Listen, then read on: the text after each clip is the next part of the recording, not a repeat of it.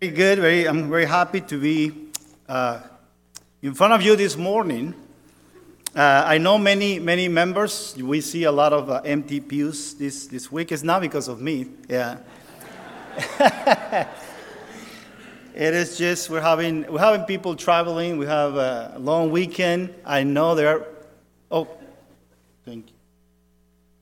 Sorry about that, guys. Okay, can you hear me now? They're trying to record. I don't know why, but they're trying to.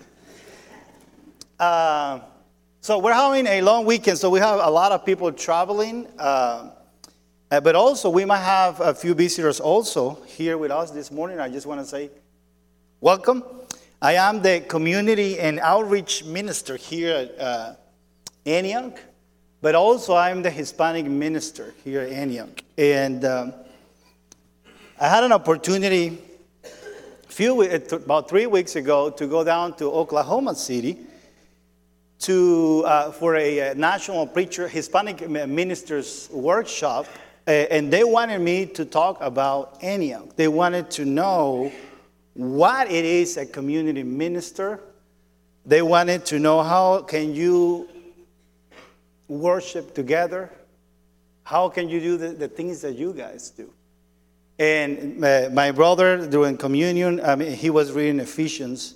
About 10 years ago, I was reading Ephesians, and right after, the verses right after where he was reading this morning, and I read verse 14, Ephesians 2:14. This was not in the script, it just came to mind. And it says, for he himself is our peace. Jesus is our peace, who has made the two groups one. And he's talking about Gentiles and Jewish. And he said, who has made the two groups one and has destroyed the barrier, the dividing wall of hostility, but setting aside in his flesh the law with his commandments and regulations. So just when I was reading this, that happened about 10 years ago, about a decade ago, 10 years ago. And I just started thinking about and having this flashback to another about 23 years ago. I came to this country in 2003. And so when I came, and I come, of course, from a different culture, different church background. And so I remember learning for the first time in my life that there were African-American churches. What do you mean? Like black churches. So there are people of just black people. Churches, is that Church of Christ? Yeah, the Churches of Christ, and all the churches have Chinese churches. It's not just African-American. You got people segregated. It's not just black and white. And I was shocked. It was a new thing for me. And I promised to myself, I will never get used to that. Never get used to that. 10, 12 years went through, and I came back to this passage. And then God put in my heart this desire, this idea of maybe taking a group of our members from Brewer Road. At the time, we were packed. We got too many people for the size of the building. And all the kids were going to school. We were struggling teaching them in Spanish because now their first language was English. And they wanted to learn in English. And then all the teachers that we have, first-generation Christians and first-generation immigrants, were Spanish-speaking. And it was just a struggle. And I had a very good relationship with the youth minister at the church, the white church that was supporting me on the other side of the tracks. And we did a lot, and I have to drive this kid back and forth, and I was so tired. Like I was a driver for those kids and going back and forth. And so God put in my heart, one day I was reading this, and I say, why we cannot be one? If Jesus, through the blood of Christ, through what Jesus did on the cross, Jewish people and Gentiles were able to come together. Of course, they have problems, and we read out of those in the scripture, but they have this willingness. And so I tried to do that in North Carolina, and I talked to 2 different churches, and they were not ready. And again, our brother was telling us this morning, God has a plan. And today, I've been in this church for 7 years. I am where I'm supposed to be. And I don't want to be in another place. This is the place where I want to be. And God was already preparing the Antioch church for me to come, because I was not actively looking for a job when Josh Diggs called me, and when he said, "No, we're not trying to hire a Hispanic minister. We want a community minister. We want somebody who can come and talk and work alongside us. We want to be one church." And so I saw the Spirit working in this man. And he told me about the elders' decision to stay in this community. And I said, this is it. And that's why I'm here. So I was invited to go to Oklahoma City to explain to these ministers the kind of the in and outs of community ministry. And specifically here at Antioch. And this is a question that, again, Hispanic churches, all the churches, for example, in Nashville, how many churches of Christ we have in Nashville? And there are about at least 8 churches of Christ within 10-mile radius of where we are. And we are the only one. We're the only church in this town, in this city. And there are only a few in the country that are doing what we're trying to do. Even I remember when I came here, I talked to one of the elders, and he worked at a local university, and he talked to the Bible department, and the people that know, and they say, "Man, that's an impossible task." And so he said, get ready, because they don't think this is something that is possible to do, because there's so many differences. The language being number one. Well, that person didn't know Antioch, right? He didn't know you. What kind of heart do you have? What kind of people you are? And so the Hispanic members, preachers ask, why are they calling you? I mean, these gringos are always looking for these fancy terms, community minister. What is a community minister? Well, a community minister is somebody who is not just thinking about the people inside the walls of the church. He's looking out and trying to engage the community. He said, well, but if I read the Bible, that's called an evangelist. And in churches of Christ, we want to call things by Bible names, right? And why are you getting so fancy? You're just simple evangelists. That's what you are, right?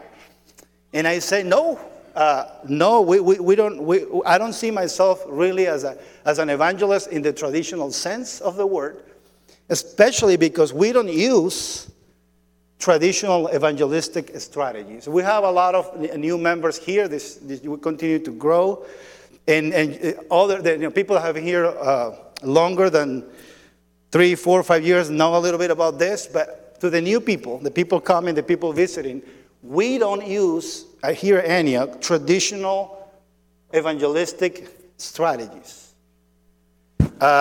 In Venezuela, I remember that we were trained. They gave us Bible studies that you have ready in your Bible. Man, you go out, and they send us out, door knocking, and you better find. And then we call. You know how we call people? Contacts. Actually, Carlos, he's from Venezuela, and he says a few times. I've heard him a few times. Man, I'm looking for contacts. So if you hear that word, means somebody to study the Bible with. And so we were sent out, just find a contact, and these are the Bible studies, and then we have the Bible studies ready, about 7 or 8 lessons, ready to convince people and to let them know, you're wrong, you better get right with the Lord, boom.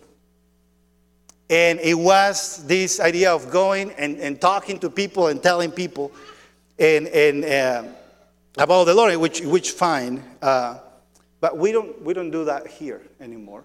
And the thing is also I moved to North Carolina, and we try to do that several times. We went door knocking, and I have to tell you, it didn't work. And a lot of people say, yeah, we're going to go. And, waiting, nobody came. And so I decided, well, maybe this is not the best strategy. And so I started looking into who was the best evangelist. Who is the best evangelist in the Bible? Who is the best evangelist in the Bible? Right? Is the question. Some people might say, well, there is only one person in the Bible that is called an evangelist. You know who that is? Philip. If you look at the Bible, there is just one person, only one person that is called an evangelist, and that's Philip. But then when I look at Philip and I said, his approach, if people are trying to be like him, is going to be a little hard because we don't do all the things that he was able to do. And I thought, well, there is not better missionary than Jesus.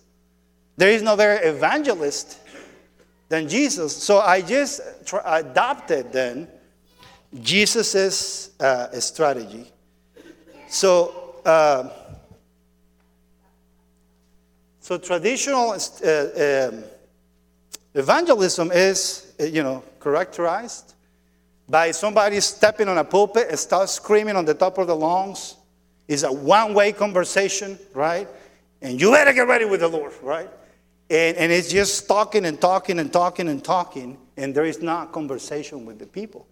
And maybe, and I know here in America, back in the day, we used to put those big evangelistic tents, and people came, right, in hundreds and all over, right, to hear Jimmy Allen screaming on the top of the lungs, and, right? It doesn't work anymore. It's a different time. And so when thinking about the way I feel more comfortable, and we as a church, it's not just me, we trying to do we have a different approach, and you can see this. And I say, well, I see you guys going door knocking. If you have been part of this efforts to invite, we go out to invite people to come to, for example, our fall festival. So we don't go out looking for contacts or trying to convert anyone. We go out trying to meet our neighbors and talk to them. The people that usually go with my group, and because I'm not with everybody, we ask the neighbors if they want us to pray for someone or for somebody. We have prayer on the spot at their houses. They have said, just pray for me, whatever. But the point is that we don't go out to evangelize necessarily. We'll go out to invite people. And this is a different approach. Interesting that James 1:19 says that everyone should be quick to listen.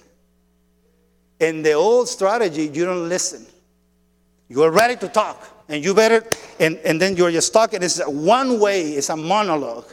And so I don't do that anymore. And, God gave us 2 ears and 1 mouth. So we should be listening more, double than speaking. And so that's kind of the idea. I was trying to tell them that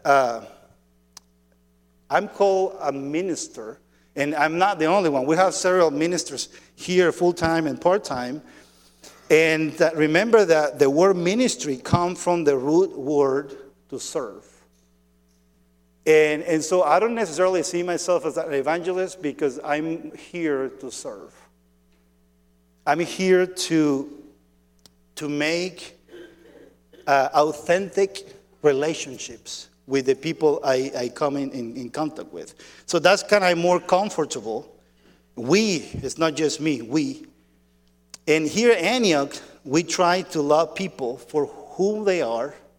We try to be open and transparent. And we're just trying to build a genuine relationship. And this is something that you need to write down. And this is my approach. And I know many of you do this. I do that, and I try to meet people, and I'm trying to serve people, and I'm trying to get to know them, and I'm trying to listen to what they have to say, regardless if they come to my church or not. Regardless if they respond to the gospel or not. Because the commandment is love your neighbor as yourself. It's not convert your neighbor. Love your neighbor. Right? That's the commandment from God. Love your neighbor. Guys, I want to tell you that this church knows how to love others. And if you ask any of the members and you need to reply to this. I ask any of the members, Spanish-speaking members, and ask them if they feel welcome and loved. You guys feel welcome and loved? I want to hear it. ¿Se sienten bienvenidos aquí, llamados o no? Oh my goodness, they didn't ask. I want to hear it really hard. Do you feel loved and welcome? Yes, we feel loved and welcome. Amen. Love and welcome. And so that's kind of what we are. And why community outreach? And that's what is that outreach? What do you mean by outreach? Well, outreach means that we're not going to wait here for people to come. Because Jesus said, go and what? Go and what? Go and make disciples. So go means you need to go. And outreach has the idea of going out to reach people, to get close to people. So Jesus' commandment for us was to go. This idea of waiting here for people to come, it doesn't work anymore, right? So we need to go out and we need to do and follow the Great Commission. This is one of those, no, it's not even a paraphrase because I believe it's very close to the actual Greek. Matthew 20, I don't remember which version is this, but I'm going to read this really quick.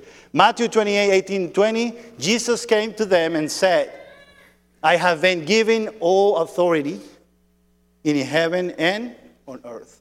So that I'm going to ask you, does Jesus have the authority to tell us what to do?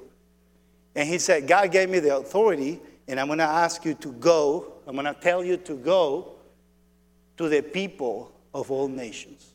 It's just not going to the nations. That word, nation, is the Greek word ethnos. And that's where the word ethnicity comes from. And so he said, go to all the people groups. Nations is like the third translation of that word. It's not the first. The first ethnos is people groups. So when you go out, now let me ask you, how many people groups are here in Nashville? Hundreds.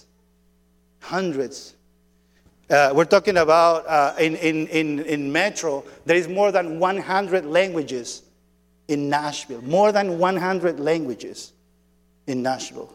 More than 20 languages just at Cole Elementary.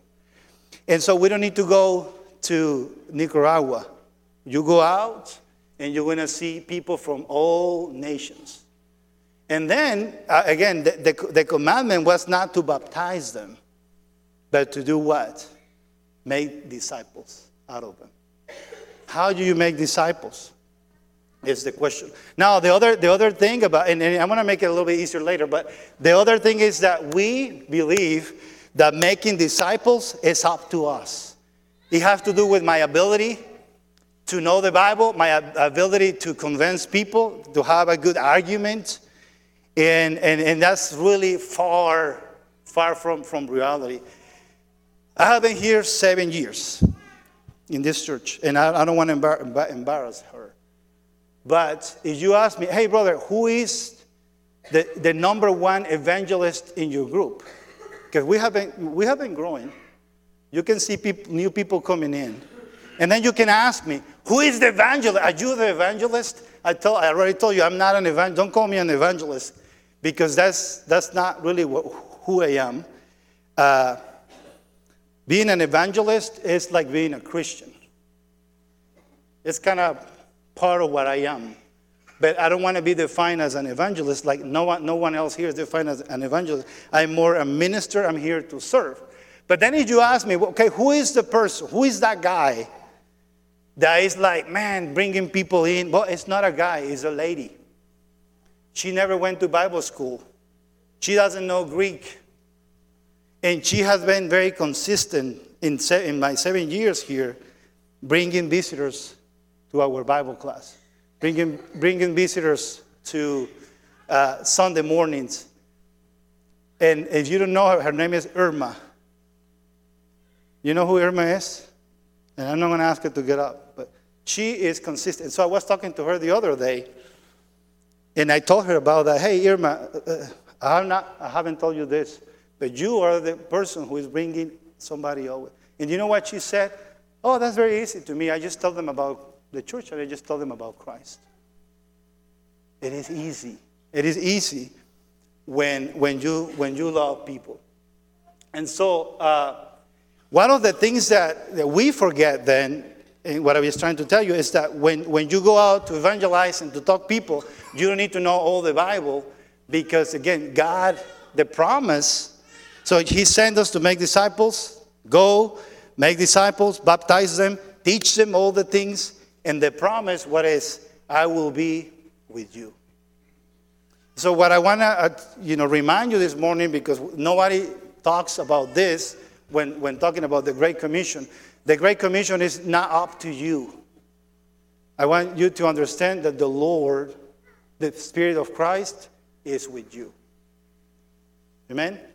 And so we just have to do what Jesus did, because he promised us to be with you. So when you go out to the people, I want you to say with me, when you go out to the people, you want to say, Jesus is with me. Sounds good? So I'm going to read one sentence, and you want to say, Jesus is with me. Ready? When you go out to the people, when you love and serve others, when you talk to others about him, when you baptize them, when you teach them, when you walk alongside them, that's discipleship. Discipleship is walking alongside with people. You are not doing it alone. It's not up to you. Jesus, brothers and sisters, Jesus is with us.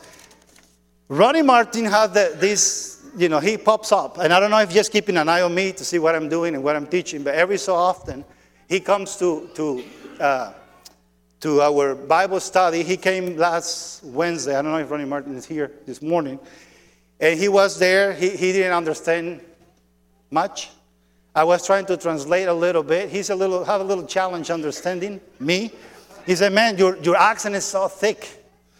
In Spanish, yes. In English too, but he said that your Spanish accent is my Spanish accent is probably worse. And so he was there trying to listen, and he was just, taking things in. He was just observing. And then a couple of days later, I think it was Friday, at 5 in the morning. I don't know, is Ronnie here today? Yeah, he's 5 in the morning. That dude texts you at 5 in the morning. I'm happy that I was awake. And so he sent me in the morning, and he said, brother, I didn't understand much of what was going on, but that's something that I saw. I saw a love and a passion for God and for people. And now that's my mantra. That became, because I told him, I was trying to put this in words, and he did it for me. He said, I saw a love, and a passion for God and for people. Is it not what we are all about, brothers and sisters? And so it was like really, really good to hear that.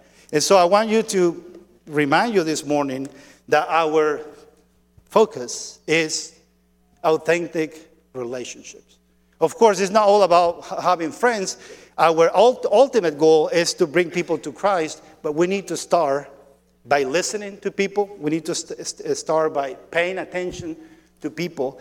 And, we have been reading this book, Healthy Discipleship. And the staff, we're discussing it, and the elders have the copy. And this guy in this book, he's talking about the Americanized Christianity. If something I didn't say it, he said it. So it's good when somebody else says it. And he said, in our culture, the bigger, the better. You got a huge church, you got a mega church with 60,000 people, maybe you're doing something great, right? And I don't know about that. And when I look at Jesus, remember I told you that Jesus became my example. I don't think he did things quietly that way.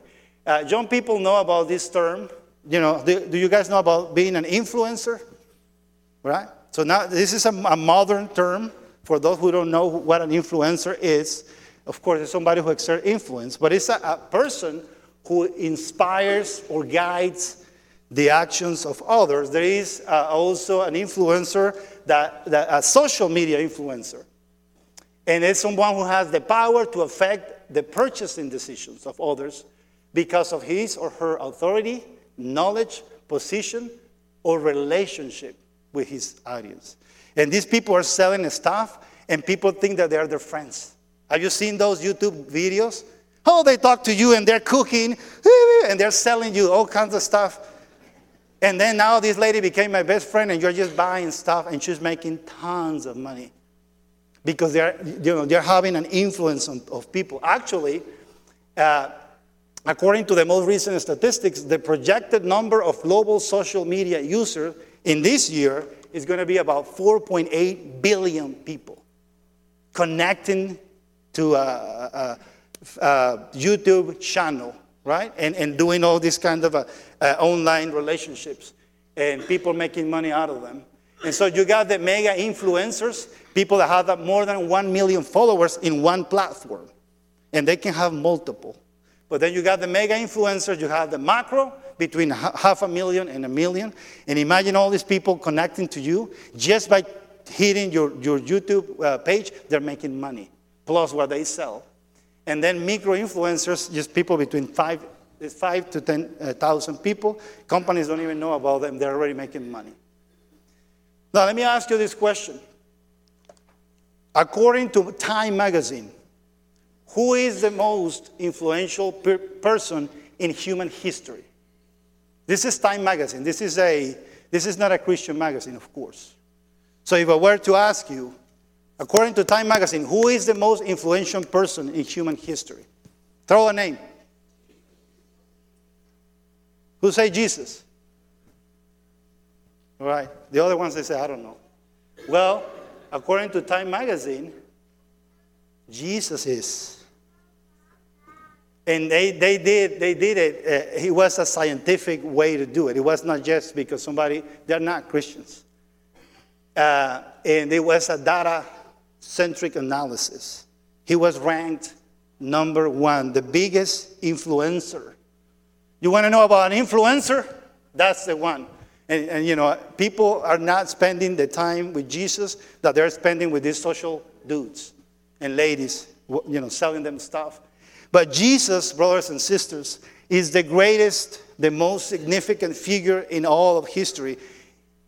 And the question is how a Middle Eastern carpenter, very humble, with not formal education, could make such a big impact. And I'm going to start kind of going down, trying to wrap this up. One person at a time. Right? One person at a time. This is the problem, brothers and sisters. We as Americans, we think about big impact and being well known, and Jesus never cared about the masses. Even when he started to see a lot of people following, remember John chapter 6, he started to preach really hard sermons that were really, really hard to take. He fed 5,000 men without counting women and children. They followed him to the other side of the Sea of Galilee. Remember that? And the seashore was packed with people. And his sermon was so powerful that only 12 people were left by the end of the sermon. And those were the apostles. And you know what John 6:6 says? Anybody have noticed that little number? John, those who likes the John 6:6 says that after that message, a lot of people stopped following Jesus. That's John 6:66, the mark of the beast. And then Jesus turned around in 67 and asked them, "Are you leaving too?" You remember Peter's answer? We don't have a place to go. Only you have words of what? Of eternal life. So I just want to encourage you, brothers and sisters, to understand that to be able to reach the world, we do it one person at a time.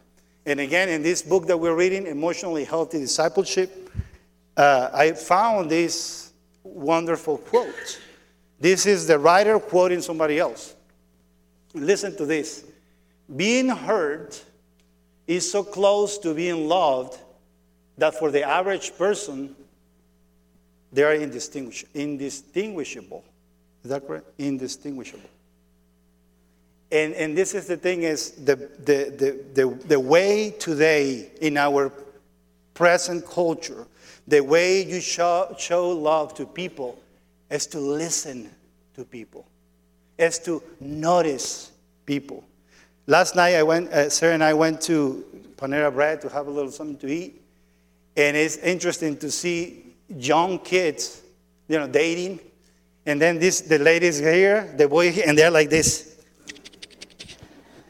And then you think, oh, yes, that's just the young people. You see old people with gray hair, right? The wife is there, the man is here, and they're like talking to people hundreds of miles away. They're not listening. We're not listening. And that's why he said that today, being heard, that somebody paying attention to you, it's like you're loving them. It's like they are important. They are important to you. I'm gonna give you a little challenge. This afternoon, are you familiar with Bible Gateway? It's a Bible app or whatever, website. And put the words, Jesus saw. Jesus saw. Go and do it this afternoon. And I have only a few examples. Jesus saw. And there are about 72, you use the NIV version, about 72 hits. Out of those 72, 69 are in the Gospels, of course, because it's talking about Jesus. And if I ask you based on what I just said, what was Jesus looking at? People. Jesus was looking to people. He noticed people. He engaged with people. He gave them his full attention. Right? The most life-transforming stories in the gospel and the deepest biblical truths that we know were said in conversations that Jesus had with another human being. It didn't happen in a big auditorium, one-on-one. And a few examples, Matthew 9:2, when Jesus saw their faith. Remember the people that brought the paralytic through the roof? People noticed their faith. Matthew 9:9, as Jesus went out from there, he saw a man named Matthew sitting at the table. He noticed Matthew, and he called him. And if you go a little further, Matthew 9:22, this is a lady that have this bleeding problem. She has been bleeding for a decade. And somebody touched, there is tons of people all over him touching him. Somebody touched me. And then Peter, my goodness, everybody's touching you. But you read the story, the Bible said that he noticed her. And Jesus turned and saw her, take her daughter.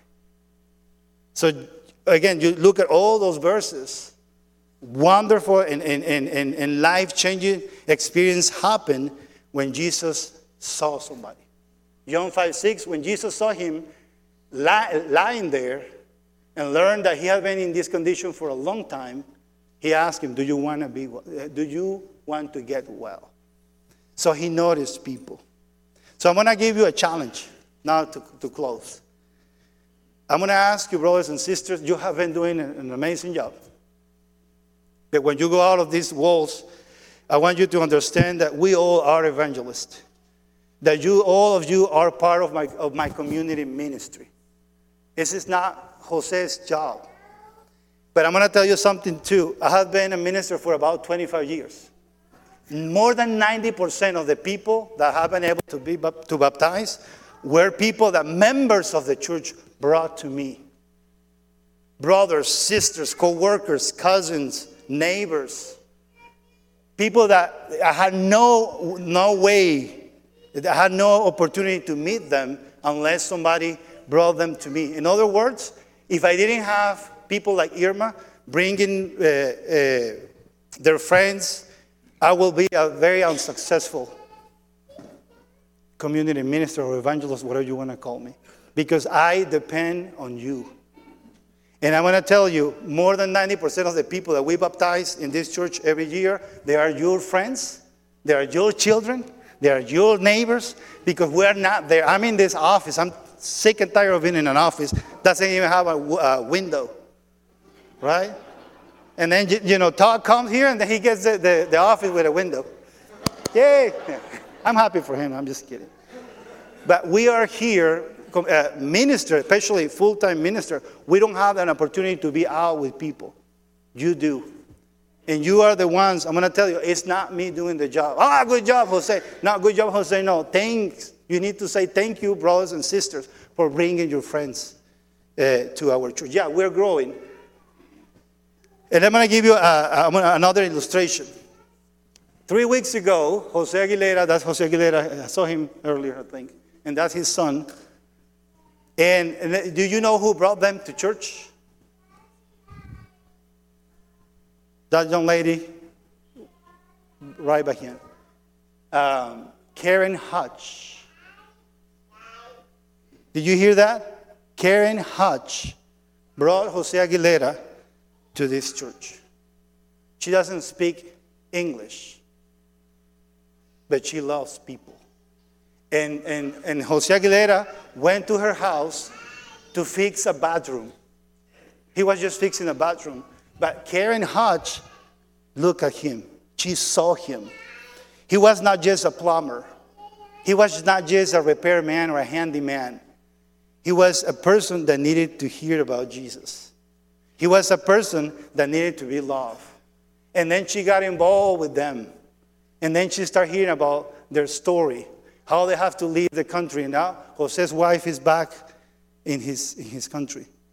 And she had this desire in her heart to get involved with them.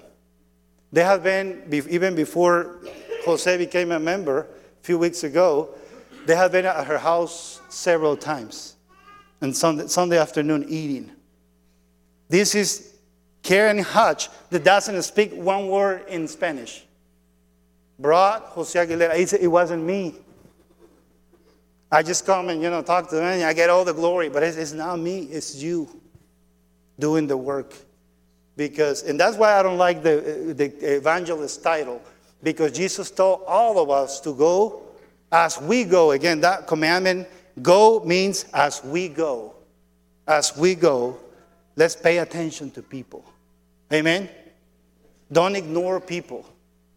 I'm going to confess another thing. Esteban Diaz, a few weeks ago, he called me and he gave me an exhortation.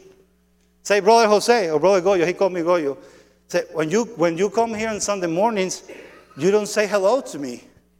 He said, I'm there by the door, and then you just psh, psh, psh. So I'm so into getting the PowerPoint going, turning on the radios, that I said, you are not even paying attention to me. And so now, after he called me, I don't get offended. I make a point to, when I come here, to start seeing people, noticing people. It's not about the business of getting the worship going. It's about noticing and seeing people. So I'm just glad that we have, let me tell you, this year, so far, we have had 403 volunteers serving in all the different ministries. I'm going to tell you the ministries really quick. We got, staff, full-time staff and part-time. We got some leaders. We got 9 elders. We got 11 deacons. We got security. We got adult class teachers. We have 5:30 service. We got greeters. We got nursery. We have attendance counters, bell ringer. We had a bell ringer. Life Words, the Hub, Savvy Seniors. We got the Wednesday night meal. We got the visitors luncheon. We have the praise and prayer. We got the men's Friday morning prayer group, the ladies Friday morning, we have the men Hispanic discipleship group, the ladies discipleship group. We got people serving at the branch. We got things that happen once a year: ACE, Ladies' Day, Ladies' Retreat, Men's Retreat, Winter Flame, Ready Together, ABC. So we are about 480 people average, more or less. We got a few off-site. And if you have 480, 490, and 403 are doing something, that's huge, isn't it? That's huge. And then we got people in this 400 that are serving every week. And then we have people that serve every so often. But everybody's doing something. Well, I'm going to finish up telling you that we have a big challenge in our kids' ministry. It's a ministry that, like mine, is growing. We got a lot more people coming in. Right now, we have 45 Bible class teachers so far this year. This year, we have 2017 teenagers. 27 teenagers helping during WOW. We have 8 Spanish-speaking teachers teaching kids that don't speak English. And during Fusion, we have about 45 volunteers, a total of about 125. And Bridget said she doesn't have enough. Right now, she doesn't have enough to be able to operate. So I know we have a lot of seasoned teachers that they're probably, they did their job for 20, 25 years, 15 years, whatever. And I'm going to ask you, and I'm going to tell you, we need old teachers or trained teachers or seasoned teachers to train new teachers. We're having a lot of new teachers coming in, and we need your help. Okay? So 2 things. I'm going to ask you to, if you can, maybe you are not able to teach, if you can help us training other teachers. We're going to have a training pretty soon because we need more teachers in the kids ministry. The only ministry, listen to this, that have an overflow of volunteers is high school. And of course, I mean, those kids have grown up in the church and the parents follow them. But Chuck is barely making it, right, Chuck, with your volunteers? I'm barely making it with my volunteers, and Bridget, she doesn't have enough. And if you don't have enough and you're using the same people, we're going to burn them out. So that's something that you can help with, either by teaching or by training, and help us to train other teachers. Amen. Thank you so much, brothers and sisters. Thank you for being a loving congregation, and thank you for being part of my ministry. Every time you go out there and talk to somebody, I want to tell you, you're part of my ministry. It's not just me. Amen. Let's stand and let's praise our Lord.